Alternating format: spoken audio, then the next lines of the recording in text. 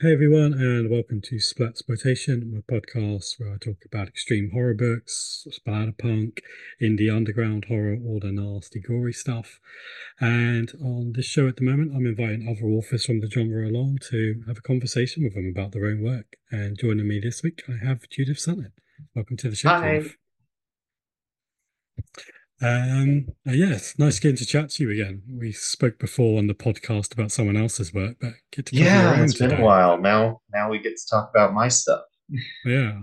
Richard Lehman can step aside for a second. Yeah, And, he's had the he's spotlight long enough. yeah, he's had enough attention. Yeah. Yeah, what I like to do just for my own kind of curiosity more than anything when I start is just ask when you first published like what your first piece of published work was. My first book, I want to say was around 2019. And it was called We Have Summoned, and it was published by a small indie group. Um, and then it took me another year before the next book came out, and that was through the same indie group. And then around like late 2021, I said, "Oh, I could just do this myself," and I started self-publishing. Is that why there was a bit of a gap, just because you were using Yeah, small I just kind of always thought I had to have someone behind me, and then I sort of figured out, oh, I could just do it myself. Nice. But Um, now I'm at the point where I'm like, I want someone behind me again, so I started go working with full circle. publishers. But yeah, So what was it like the wait time that kind of mostly done it, or were you kind of like, no, I need more control of this. I need to be kind of choosing when I want to put stuff out and how I want to it, do it. it was a mix of both. The wait time definitely had a hand in it. Like they did a really good job with my books, that group. I don't think they're around anymore, but I was happy with them. They paid me on time. There was no like disputes Mm. or drama or anything like that. But like I really just had spent so long wanting to write, and now that I was writing, I was putting a bunch of stuff out and then having to wait and see what would happen next and be on someone else's schedule instead of my own. And doing self-publishing gave me the freedom to kind of just put everything out there and see what stuck. Were you writing the whole time in between, or were you kind of waiting between Oh yeah, projects? yeah.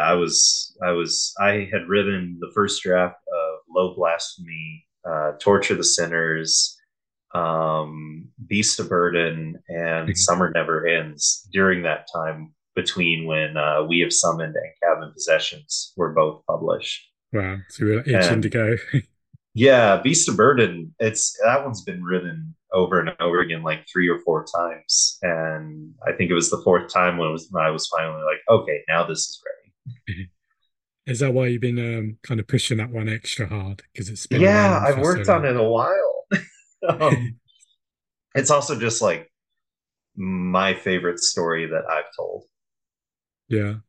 Why Yeah. is that? What sticks out about that one as opposed to the others?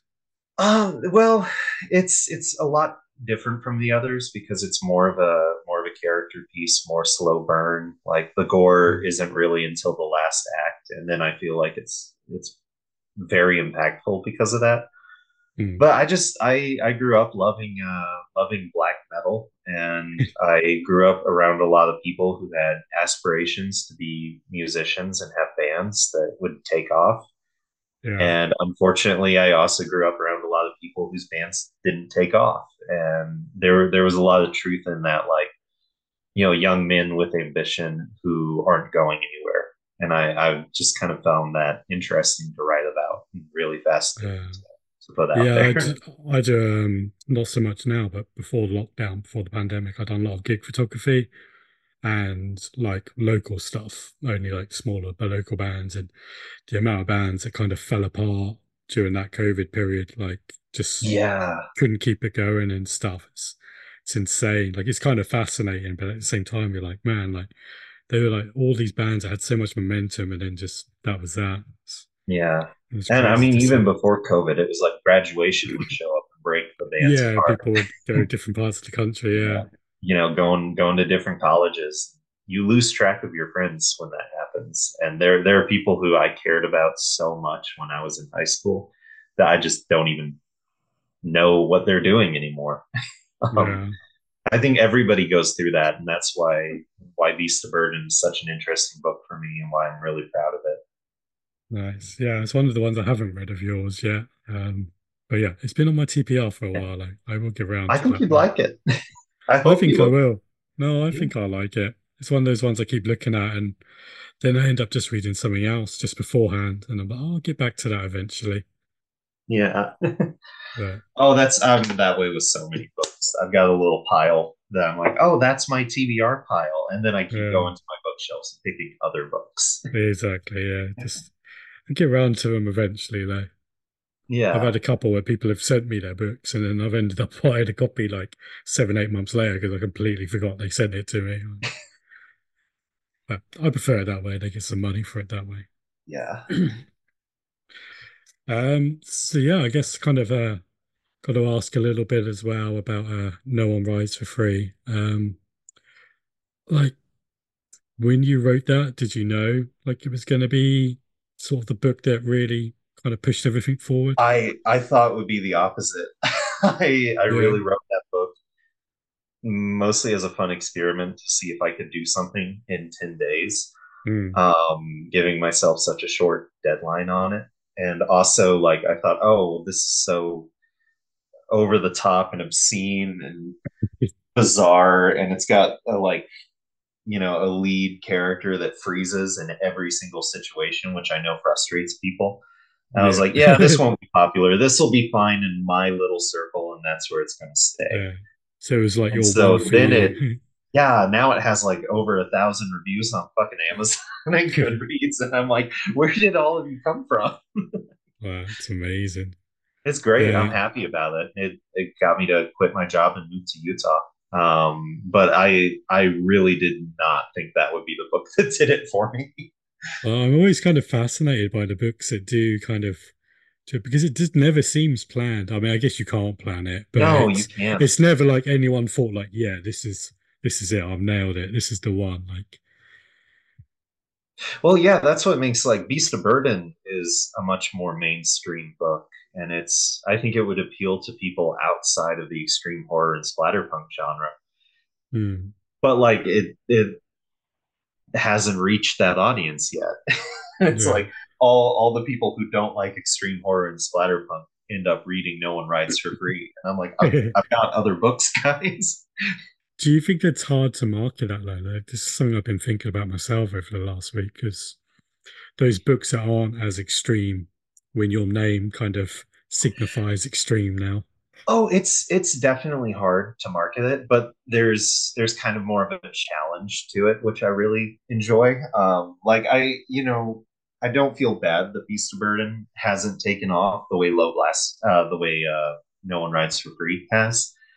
It just gives me more of an opportunity to talk about it to people and to encourage them to read it. Mm.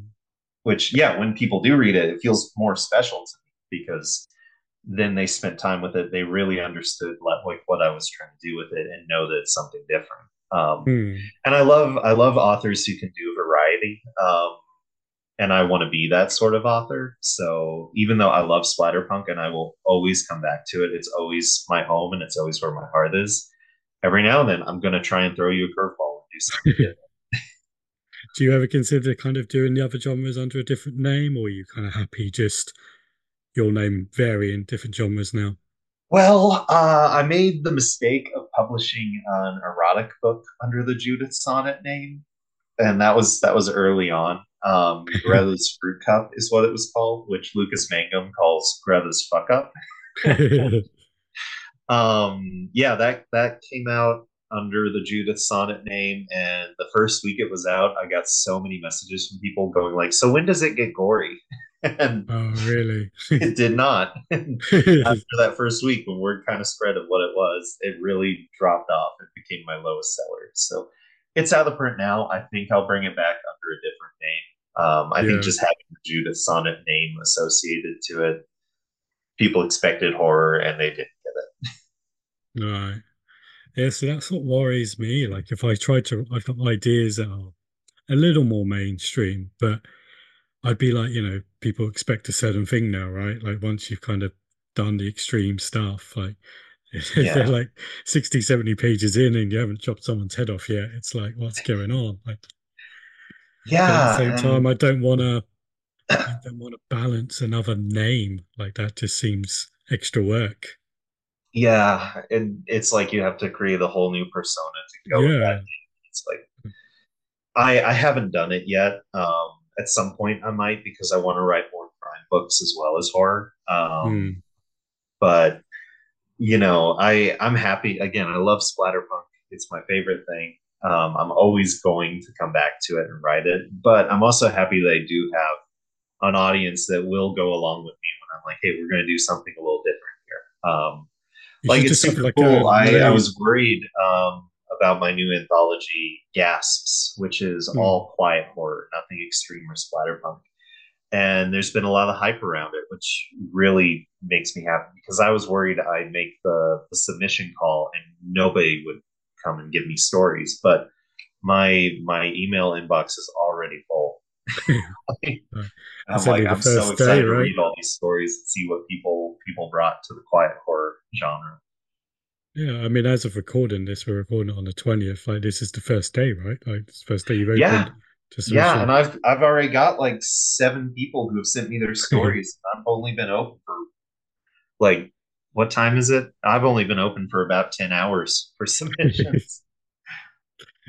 In that case, I'm glad I got an invite because I want to be competing with Yeah. all of Oh, I'm those. super excited to read what you write for it, man. Yeah, it's been interesting. I'm only, I don't know, 900 words in, but yeah, Yeah. trying to be a bit more atmospheric and tell the story is definitely a bit different. I mean, I kind of went that way a little bit with Addicted to Vengeance, but still had the gore. Yeah. So it's just trying to take out that little bit, but keep the stuff that I have been slowly adding. Like, Yeah. Yeah, it's a challenge even for me because I mean we were both splatterpunks. It's our formula, it's what we work with. It's a mm, fun challenge to do something totally different and still in the same genre. but yeah, Yeah. yeah, it'd be interesting how it comes out. I think it'll be all right. Yeah. I'm quietly confident, but at the same time, Well, until that I get fits. until I get that first draft out, like finished, I'll be like, Yeah. okay, right. Then I'll have to slowly add the horror without adding my normal horror. Which, yeah, I haven't announced who all got invited to it yet, but Yeah, you've seen the list. You know, some of these names are so fucking cool.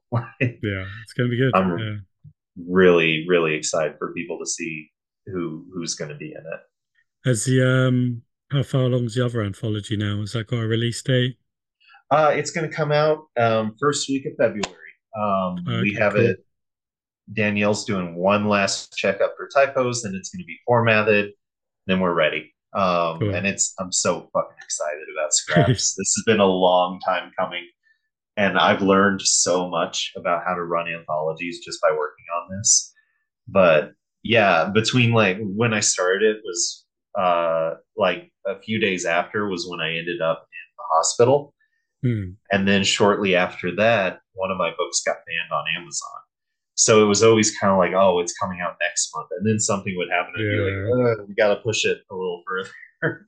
What and made you what made you start with an anthology? Like, was it something you've always wanted to do, or did you just kind of have enough connections where you're like, oh, I could do something here? Like, they're kind of spite and frustration. um, always a good motivator. I'm gonna admit it. I hate that every single anthology that comes out nowadays has to have a theme. Hmm. Um, because I feel like that theme sort of corrals authors into all just writing the same story. And I was invited to an anthology, and they said, "Yeah, we have this theme, but you can do whatever you want with it. You can go as far as you want and make it as unique as possible and totally you." Yeah. And I gave them a story that I thought met all that criteria, and they were like, "Well, it's a little too unique, and it's going to stand out from what everybody else is doing. Can you write us another one?"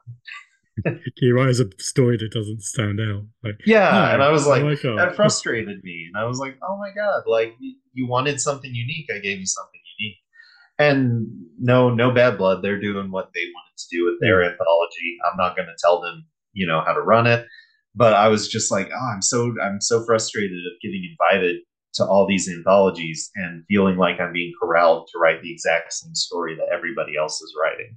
So Yeah. with Scraps, I wanted to do something where every single story was different. It was like an old school splatterpunk anthology where everybody was just bringing their A game, and the only requirement was that it fit in that genre. Um, Nice. And so, has it and worked out that way? Have all the stories it really did. Every varied? story is unique. Cool.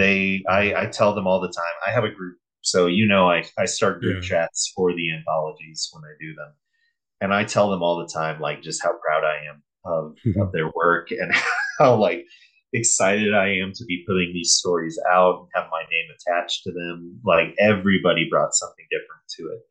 Ruth Ann Evans is going to make you cry. Otis Bateman's going to make you laugh. R.E. Shamrock just wrote the most disgusting fucking porno I think I've ever read. um, The fact that but Otis's isn't a disgusting porno one makes me think, what the hell's that guy oh my god. Well, written? Otis's is also a disgusting porno, but Because I've read there's that one, but I haven't read Shamrock's one. So. yeah, Shamrocks is just fucking shameless. I love it. Yeah. Um yeah, and it's unique because there's gross out stories and then there's really old school like plot based stories and everybody Hmm. brings something unique to the table. So I'm really happy with Scraps. I can't wait for that Hmm. to come out. Cool. And not too long then. When did you say it was? February, The first week first of week of February? February, I'm hoping February 1st. Cool. Yeah, this should come out a week today. So 27th. So yeah, only a few more days. So Hey, everyone go buy go and buy Scraps, folks. scraps. Yeah. Will it be up for pre-order by then? I can't really do pre-order because Amazon banned one of my books. Oh, Otherwise, I yeah. would have put it up for pre-order a long time ago. But yeah, Yeah. I can't put anything up through pre-order Hmm. until next year. I never make any money off pre-order anyway, so that would affect me, but that's got to be annoying. I actually did, which is Yeah. what really stings because I had like 70 pre-orders for Fetal Backwash, Wow. and then Mm. Amazon banned it like 5 days before it came out. Yeah. So I'm thankful for Godless. They put it out. Um, Yeah. I hope all of those since pre-orders went that direction. since this is coming out a little bit before Scraps comes out, I'll go ahead and tell you, Fetal Backwash is in Scraps. Oh, okay. Cool. Yeah, I put it Nice. in there. That's my sneaky way of getting it back in print. Yeah. I think we discussed that, right? I'm pretty sure we discussed that on I think Messenger that you yeah, were you and saying I talked about you it were kind because of thinking of I putting was it like, into a short story or somewhere. yeah, I left it as the whole thing. Cool. So Nice. Yeah. it's all like 130 pages of it is in Scraps. Oh, nice. Okay. It's a Yeah. nice beefy book now. Right. Oh no, the book is like about 400 fucking pages. It's yeah, it's crazy. I'm so excited. Good, good. And yeah, you what else have you got kind of coming out at the moment? What have you been working on of late? So I did a sequel to Hell. It's called Hmm. Hell City of the Killing Dead, and Very Italian, like it. yeah, very Italian. um, if you haven't read the first book, it's fine. There's really Hmm. no connection other than like a few characters and the general idea of like being an Italian splatter zombie movie with a Yeah, lot of references to like Fulci and Argento and Umberto Lenzi and directors like that. But yeah, that's being edited now. I'm hoping to have Scraps out at the beginning of February and then Hell at the beginning of March. nice. Plenty So coming out as always. plenty coming out, and they're both chunky, big books. Hell is about 300 pages, I think. Yeah, I saw you write something not too long ago about that you kind of wanted to try and make a few more kind of bigger, chunkier books. What kind of Yeah, led to that decision? I've done so many novellas and short stories, and I love them. I think short stories are my favorite form of writing. But I really wanted to flesh out something a little bit bigger, and I'm currently working on an Invisible Man book, and I'm Mm, only a quarter of the way through it, and it's over 300 pages, and wow. so Okay. it's going to be a big Stephen King size book when it's ready. I'm not even going to guess what month that'll come out. But yeah, so it's been a conscious decision then that you're like, right, I need to make some bigger Yeah. novels. Well, I had so much fun with Low Blasphemy and putting that out. Hmm. We did a reprint of it that I am just super proud of and happy with, and I'm like, I want to do more like that. Yeah.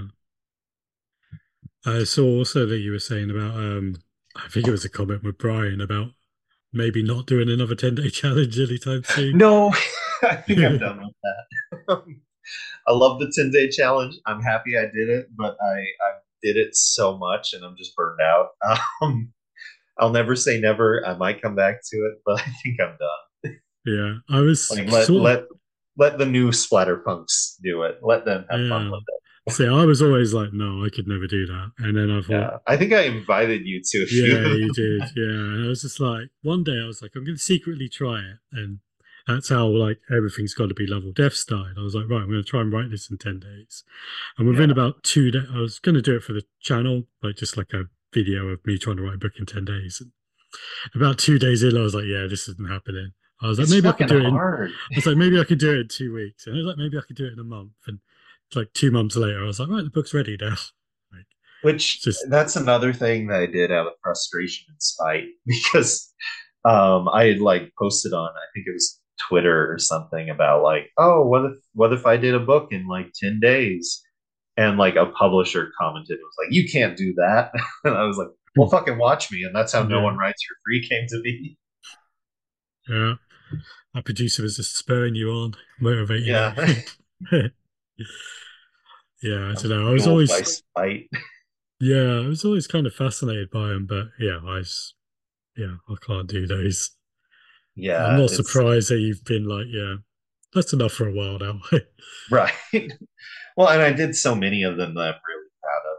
I'm happy with the Splatter Crimes one that I did Hmm. with Otis Bateman and Brian G. Barry. Those were Yeah. really fun. And the pulp covers that Christy made for them, Christy They're Aldridge made for them, are fantastic. just Yeah. amazing. Yeah. The last 10-day challenge I did was Eels, and that was the Splatter at Sea group where Yeah. a bunch of us got together and did like aquatic themed splatter stories. And I was so satisfied with Eels, even though, and I mentioned in the afterword, that was the hardest one for me for some reason. I hit like a depression right when we started the 10-day challenge. And it was like the first 3 days were wasted. Like I wrote so much in those first 3 days that was just totally useless. And I had to like restart. And it was rough going, and I'm really happy with how it ended. But I also just don't feel like putting myself through that again. No, I think you've proven enough that you can do it. Yeah, I've done I enough. think you could tick that one off. Yeah, but again, Um, anybody's welcome to try it. It's fun. It yeah, hurts, but it's fun.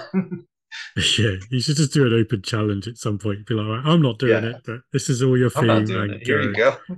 Yeah. 10 days. I'll help you. What generally is your I'm always curious with this. What is your kind of process with writing? Do you have any kind of particular way you go about your day with it, or is it just when it hits, you go for it? I make sure I do some every single day. I try my best not to take days off. Every Mm. now it happens, but like yesterday I spent the whole day at the movie theater and like wandering around town. I got home at like 11 o'clock, and I wrote from 11 o'clock to midnight. Right.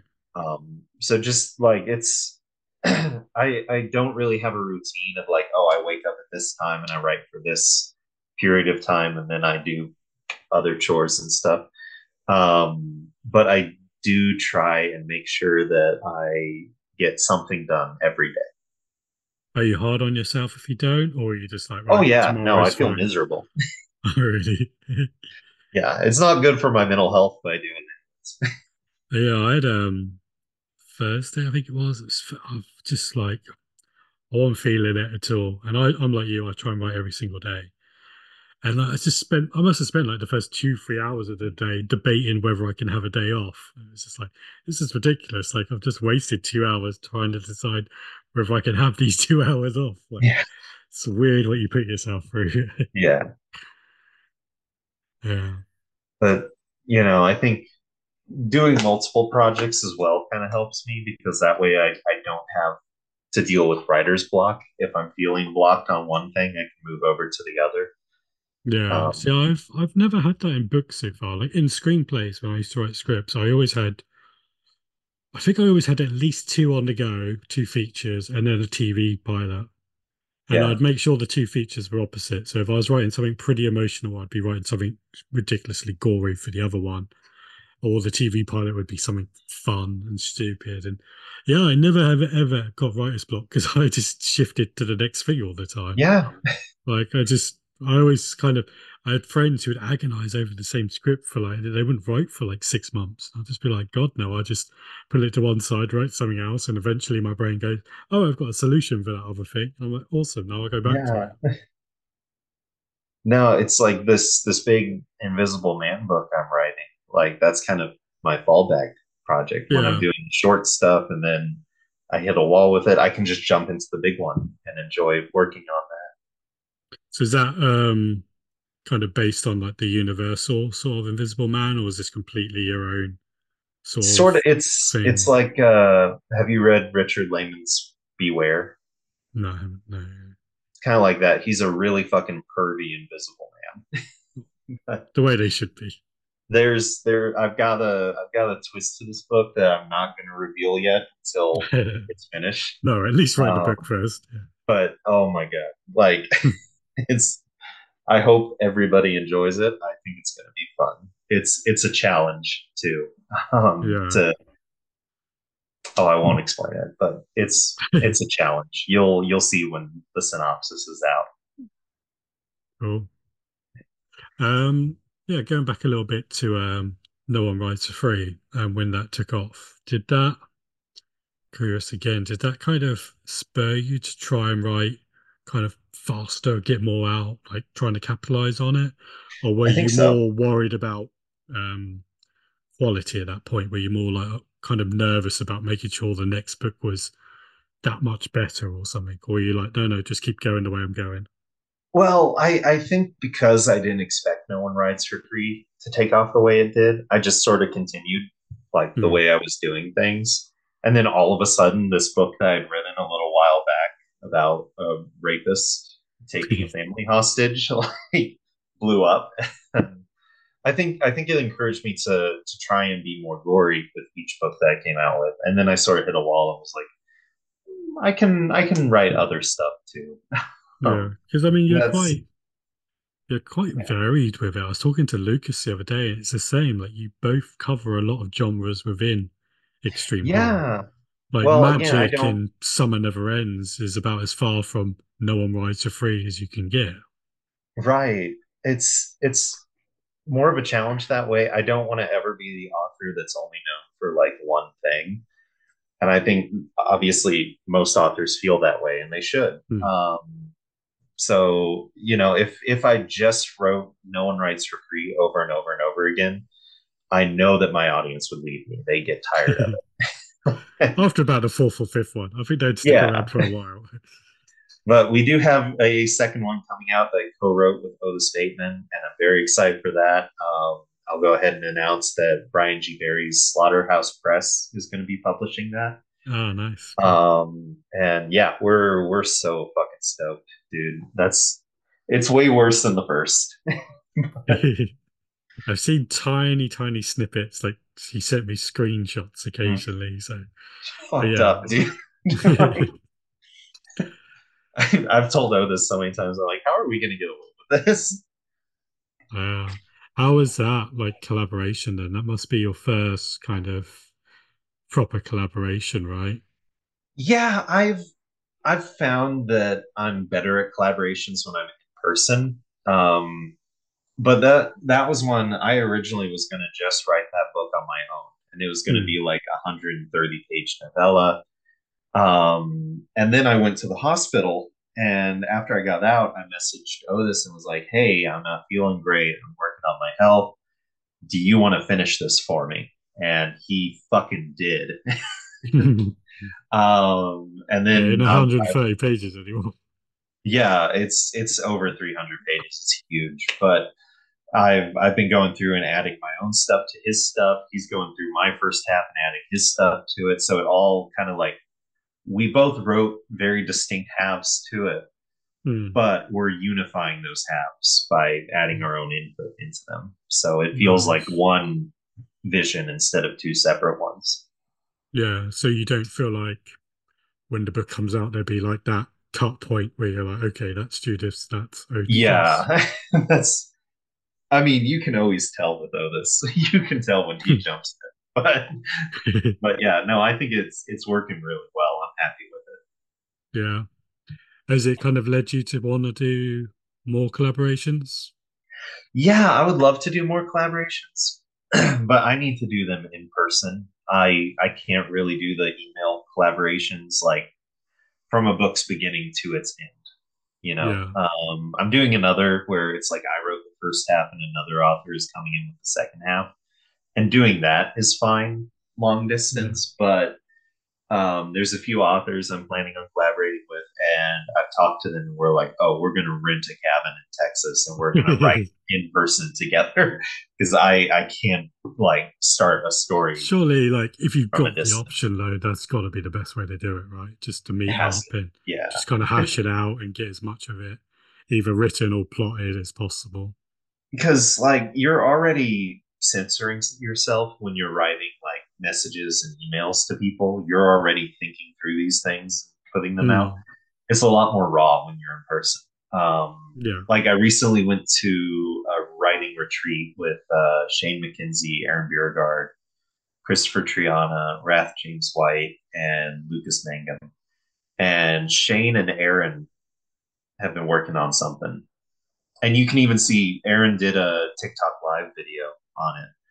And when he and Shane just start talking about their book, it's incredible to watch because Yeah. they're just pouring all these raw, honest thoughts out about their idea and their story and then filtering through them. And it's like that, Yeah. that is such an important part to the collaborative process that I think it's so hard to capture when you're doing it through a computer screen. Yeah. It's got to be more organic that way, right? Because, yeah, you Yeah. are thinking about what you're typing, you're editing what you're typing, you're not Yeah. just kind of throwing it out there. Because sometimes you could throw out half an idea and the other person's going to pick up on that and come up with something even better. Yeah. Yeah. Yeah. I imagine that's got to be the way to do it. Yeah, definitely. Um, Yeah, I don't know. Yeah, I think that's the only way I could do it. I think I would struggle, like you said, kind of backwards and forwards on email. I think it would Yeah. lose something, right? It would feel like a correspondence rather than a collaboration. And some people can fucking do it. I can't. Yeah, I know I'm not that person. I've tried yeah, before. um, but yeah. every writer is different in their own way. So That's what I if always try and tell people with stuff. It's like the speed you write out, the way you collaborate, like it's all, yeah. you could try it all, but make sure you No, kind and of I see never what want people to works. hear me talking about my process and going, "Oh, why don't I do it that way?" It's like Yeah, it's your process. yeah. Oh no, there's certain people that I look at and I'm like, I can't do that, and I don't Right. want to do that. Like as It's much as they get a lot of work out and they're ahead of me or whatever, it's like I can't keep up that pace, so I don't want to do that to start with. Like it would just these fucking fuckers that do it in 10 days. Jesus Christ. exactly these people with 3, 4 books a month. It's hard, yeah. And I feel like that's one reason why I'm doing bigger books because like last year I was just pumping out as many short novellas as I could. Do you know I how many was really books you put out excited about last year? writing. Sorry. Do you know how many books you put out last year? Did you even keep Oh, I track? don't even know. I think it was like I think it was like 13 or something crazy like that. Oh, that's not too Um, bad.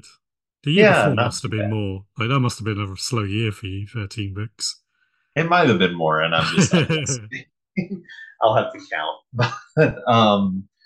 But now I'm like, okay, I've done that. I've gotten my name out there. These short things were so fun, but I want to go a little slower, and so that's Hmm. why I'm doing bigger books this year.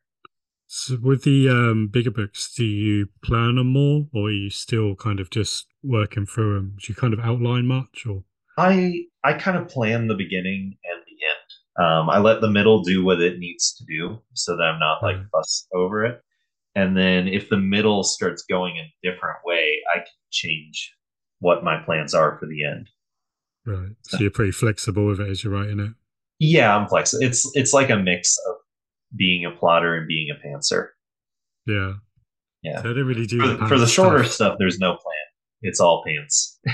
But yeah, Yeah, I think the only one, the rot, which I write, I can pants a little bit. I'll have a core concept and see how it goes. But any other book, like every chapter is completely outlined. nice. I'm like, I'll allow it to go. If there's something happens, then that's cool. I'll go with it. But yeah, I've never been the pants in type. My script days were like 400 pages worth of notes before I'd done the first draft.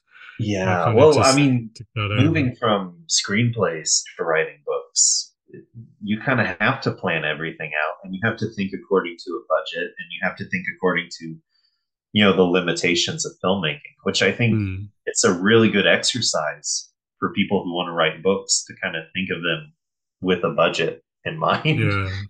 um, Yeah. I had with Hack was originally a short script that I was going to direct. And like I spent most of writing that screenplay thinking, how the fuck am I going to do this gore? Like, this is crazy. And then when yeah. it got to a book form, I was like, well, I could go even more insane Yeah, now. you can So do whatever might you as want. well. Yeah. Fuck I the love little that book 9 year cover. old. He's getting it now. Like, but But originally I was thinking, oh, I could show a shadow of the kid getting something done to him. But now I'm like, no, I can go into great detail and just destroy him. Stuff like so writing the Hell books, which are all based on like Italian splatter movies, I decided on the second one to write with a budget in mind. yeah. So there's parts where you can tell they got really overzealous behind the camera and went super over the top. And then other parts where you can tell the budget ran out. People in a room talking for a bit. Yeah. Nice. Yeah, I don't know. I've never really thought of a book in that terms, but yeah, like adapting my own scripts, which I've done 2 or 3 times into my own books. It's an interesting process. Like, Yeah. well, I thought it'd be easy, but it's my own work. But it's because it's a different prose for starters. Like the fact it's like past tense to present. It's just even that's hard enough, or the other way Yeah. around. Oh my Sorry. gosh, Yeah. tenses. But But the first one I'd done, Abby, was a screenplay. It was a TV pilot. And literally most of the editing on the first draft was changing it from present tense to past tense because I was just kind of literally copying the scenes out almost. I was like, this is just horrific. The second one was way easier to write because I wasn't adapting it. Like, where the first one should have been way easier because the story was already done. Have it's you, rough. yeah, have you tried any screenplays yourself? Have you? I have. So I had ambitions to be a kind of, high class art house filmmaker when I was in Hmm. fucking after graduation in high school. So a friend and I wrote an elevated quote unquote possession movie, and uh, it's something. um, and then we were very inspired by that movie, Mother, and we wrote like half of a screenplay for a movie about like a woman that starts like giving birth which, and just can't stop, and it's like which one mother? baby. Sorry. Which mother? Sorry. Oh, the one with Darren Aronofsky and Aronofsky's one. Jennifer. Yeah. Jennifer Lawrence. Yeah. Yeah. And yeah, we wrote this like cheesy art house, oh, we're so smart type script for a mother like horror movie. And it Yeah. not good. But that was, I've always wanted to write books. Books have always been important to me. Short stories have always been important to me. So even when I was doing screenplays, I was always kind of going back to work on the original version of Beast of Burden or Summer Never Yeah. Ends. Have you thought And about adapting any of your screenplays to your books? Have you I done that think yet? I'd let someone else adapt them. Yeah. um, I'm just sort of disconnected from the film language anymore. Hmm. And as much as sometimes I like to write with a budget, I don't do it that often. And I know that I wouldn't do it with a script anymore because I just think of what I'd want to see instead of what Yeah. people can afford, you know. Yeah. A lot of my later scripts when I was writing them, I was always thinking like, could I direct this? Like, could I make it? So I was writing it to a much smaller budget. And now, like when I think about, oh, I want to turn them into a book at some point, I'm like, yeah, my mind goes wild with what I could do. It's just a lot Yeah, different. no, the imagination is limitless. Yeah, Film has fucking limits. it does. Yeah, Yeah, has limits and it has too much censorship now. Like yeah. Oh, it's books could crazy. be a lot more crazier We're now. in such a prudish phase for film that Mm. really just bums me out. Yeah, I mean, I haven't seen the film yet, but the that Emma Stone one and Mark Ruffalo one that's just come out, it's been like censored in the UK. I'm like, Has it? Oh my how's that? God, because it's like almost X-rated. Yeah, I no, just they watched it the other day. apparently they've cut bits of it with Emma Stone and a child or something. And I'm like, it's 2023. Like, there can't be that much that you can cut anymore. Like, Jesus Christ, yeah. yeah, I mean, that no, scene is disturbing, but like, there's a point to yeah, it. Like, exactly. Yeah, yeah. It's it's only like when you say stuff out loud, it sounds horrendous. But most of films, when things are cut, it's like, well, if you watch it in context, it's like there's a yeah. reason. Like, No, yeah, that bums me out because I just watched that movie, Poor Things, and it's fantastic. It's yeah, wait for it to come out. one of the only like modern Frankenstein type films that understands what Frankenstein is actually about. Yeah. Yeah. Nice. Yeah. No, I'm looking forward to seeing it. It's just come out over here, but yeah, I was kind of surprised to hear about it being cut. It's like I don't realize we do that anymore. Like, Yeah. surely there's no point nowadays with kind of the internet and worldwide Blu-rays or whatever. Like, it's Oh, not. it's crazy.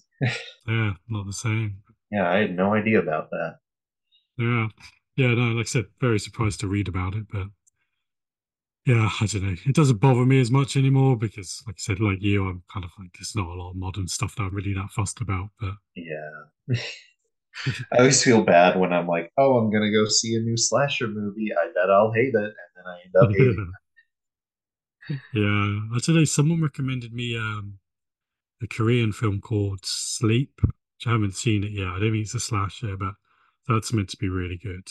I've heard of that. Yeah, I want to watch Yeah, that. yeah. The actress is amazing. Yumi's really good in everything. So I'm kind of Cool. hoping that's decent. Korea is still the place I go if I'm stuck for a Yeah, they're movie. still making fantastic movies over there. It's great. Yeah.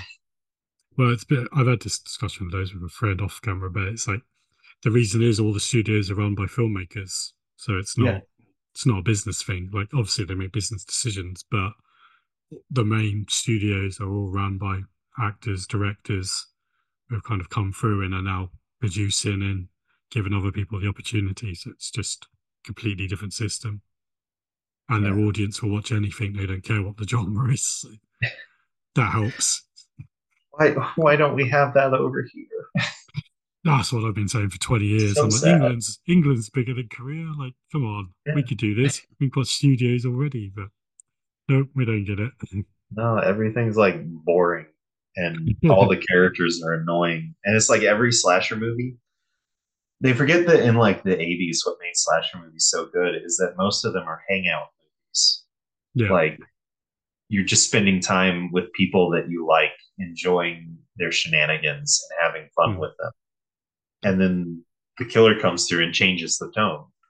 Yeah. But every slasher movie that comes out nowadays already sets like a grim and depressing tone, and every Mm. character is like bickering and angry and Mm. annoyed at each other. And it's like, is this just what we are now? Like, Yeah. Yeah. See, I wrote one many years back. It's about 15, 20 years ago. I wrote one like this zombie slasher movie. And like I loved the character so much, I didn't want to kill him by the end. I was like annoyed with myself that I had to kill him, and I'm like, that's what I want from modern films. Like, I want to give a yeah, shit, want to care. you should. I want to read that script, or you I could should send you adapt that it script. to a book. I will Yeah, adapt it at some point. I could send you the screenplay. I've got it hell somewhere. yeah. I probably have to change the name of it at some point now, but yeah, I What think do you mind sharing what its original name was? it was called Hitch's Farm. but I think I kind of used bits from Abby to kind of for that screenplay, so I'd have to change a bit. I've done that a few times. Yeah, Um, Near Death's the same. Near Death, I used some stuff from the original screenplay I used in the Abbey sequel. So then I had to change the main character's name and a bit of his personality because he was it's kind too of like close to another character. collage work almost. Like, Yeah, it is. Yeah, yeah, it's like that's I cool. know that stuff's never going to end up on screen, so I put it into the book, and then I'm like, oh, but actually, I want to adapt the script to the book, so now I've got to change little bits. But yeah, yeah, most screenplays were always wild. Like the one that kind of got a bit of notice was one called Pimps versus Ninjas. Like, so That's I great. actually, yeah, I was like, that was the sort of stuff I wrote, so I was never going to get anything made. I was all like grindhouse exploitation stuff. Like, Yeah, yeah. Um, yeah, I'm trying to think what else we can chat about book-wise now while I've got you yeah. here.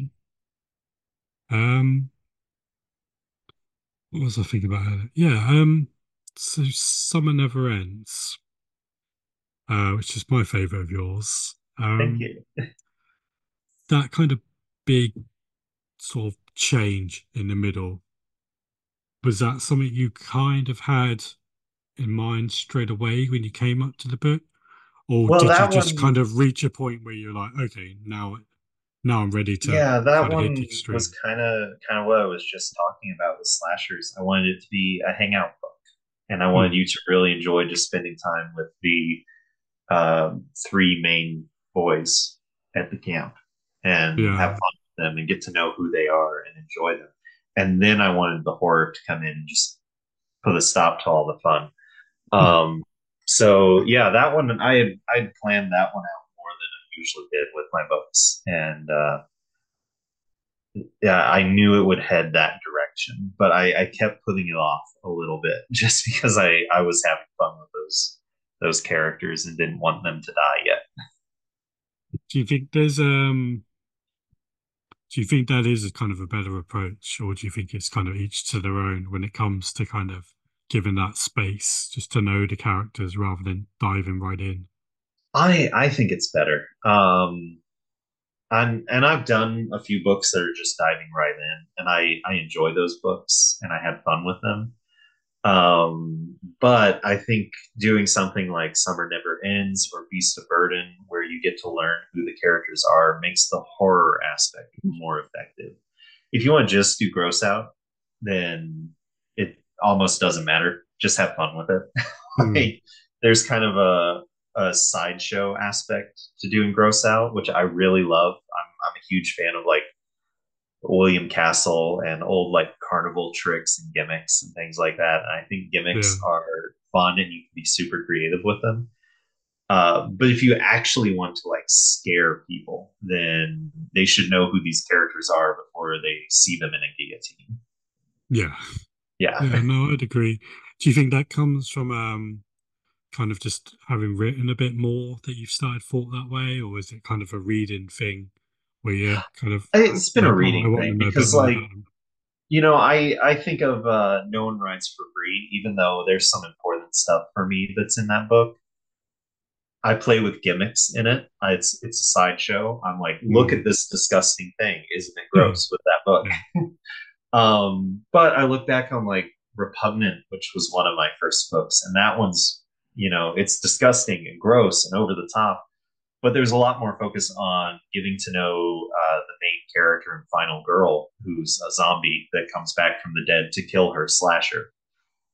And even though that's a super gross book, I feel like that one has a lot more focus on building up those characters before getting into the really nitty gritty stuff. And Yeah. again, I want to emphasize I love both. I think both sides of this coin are fun and that you can be creative doing both of them. Um, I've said if you have like something visually that you want to show people, it doesn't always have to have a plot.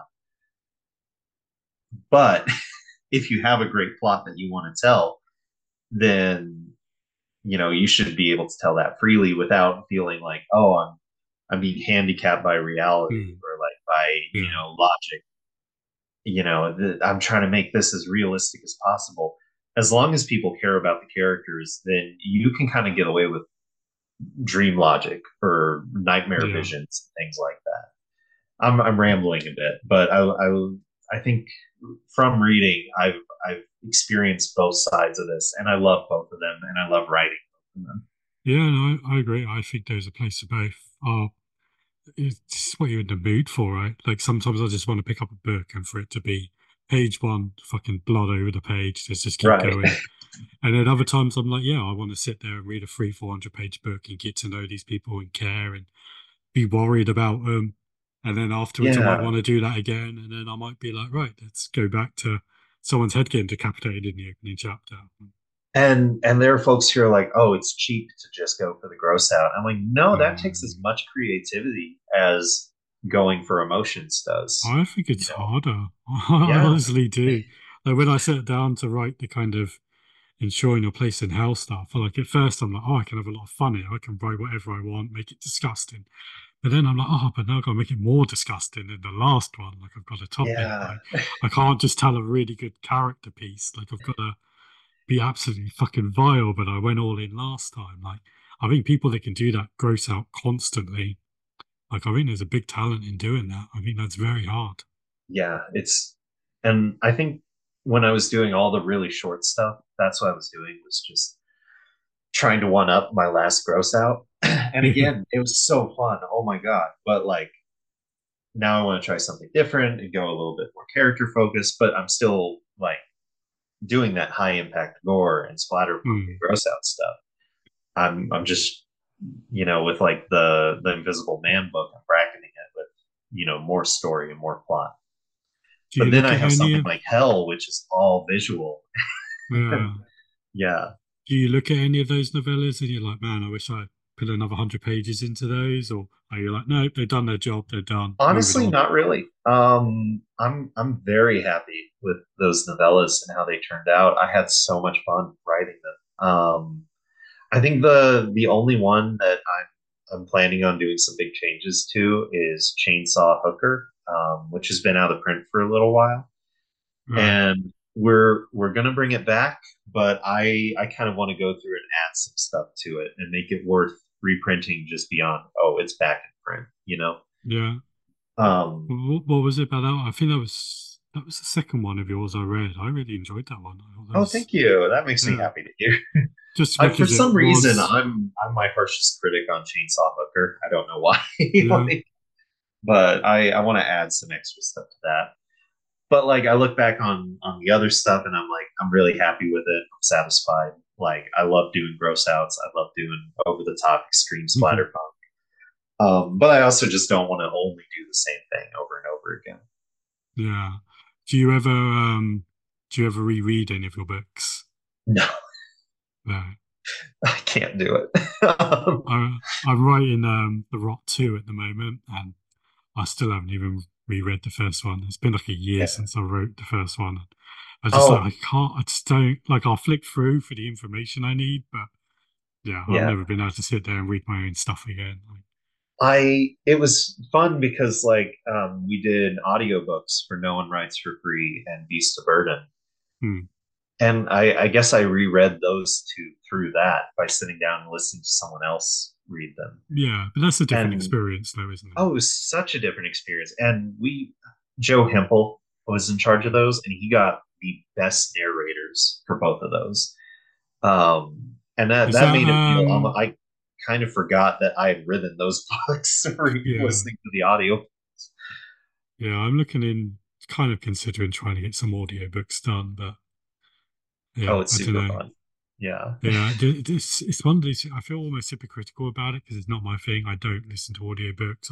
I never have. I can't take in the story as well. Like it just doesn't work for me.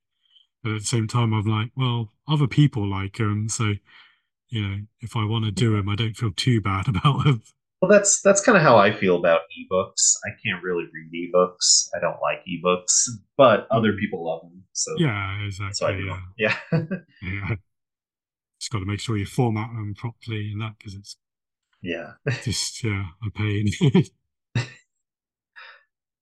There was something else on my mind. I'm trying to think what it was now. It's completely gone. Ugh, no. Um, yeah, just for anyone who's kind of starting off reading your work, where would you what direction would you point them in? What would you want them to read first? What's the most Judith Sonnet book? I mean, no one writes for free just because it's the most popular, and it kind of makes or breaks you as a reader of like whether you want to continue with my books or not. I think that one's the litmus test. Yeah, it's like if you can't hang out with no one writes for free, you might not like any of the other books I've written. But again, my personal favorite is Beast of Burden. I'm really fucking proud of that book. I'm really happy with it. And the audiobook is fantastic. It's narrated by Brad Grusnick, and Mm, he's not a monotone reader. Every single character has their own unique voice. He did a great job with it. nice. If you want kind of a sampler plate of my work, Psych Ward Blues is a good place to start because that's got extreme stories, it's got gross outs, it's got more traditional splatterpunk, and it's got some quiet horror in Okay, nice. Yeah. it. Yeah. That one's your your main story was at the back, wasn't it, of that one?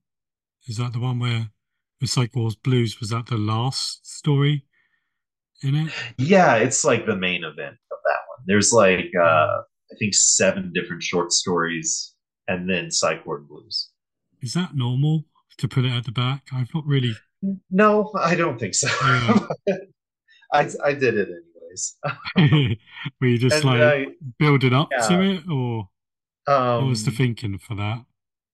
so my thing was just I got them out of the hospital and I had a lot of short stories that I wanted out there. Yeah. And I was sort of like, well, I could release Psych Ward Blues on its own, just as a novella, or I could release it with a bunch of short stories and just kind of assure people that I'm still here. I'm still telling Yeah. short stories. I'm still alive. Still got So, loads of stories. yeah. Oh, I'm not done yet. Yeah. And especially after being gone for such a scary period of time and people not knowing where I was or what I would be doing when I came back, I thought it would be like reassuring to come back with a lot instead of just one Yeah. story. Yeah, Nice.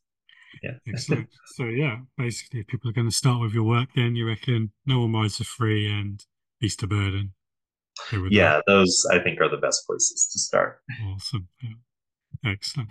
Oh, thank you very much for coming along for this interview. It's been lovely getting Thank to chat you. to you again. Yeah, thanks for letting me ramble and rant.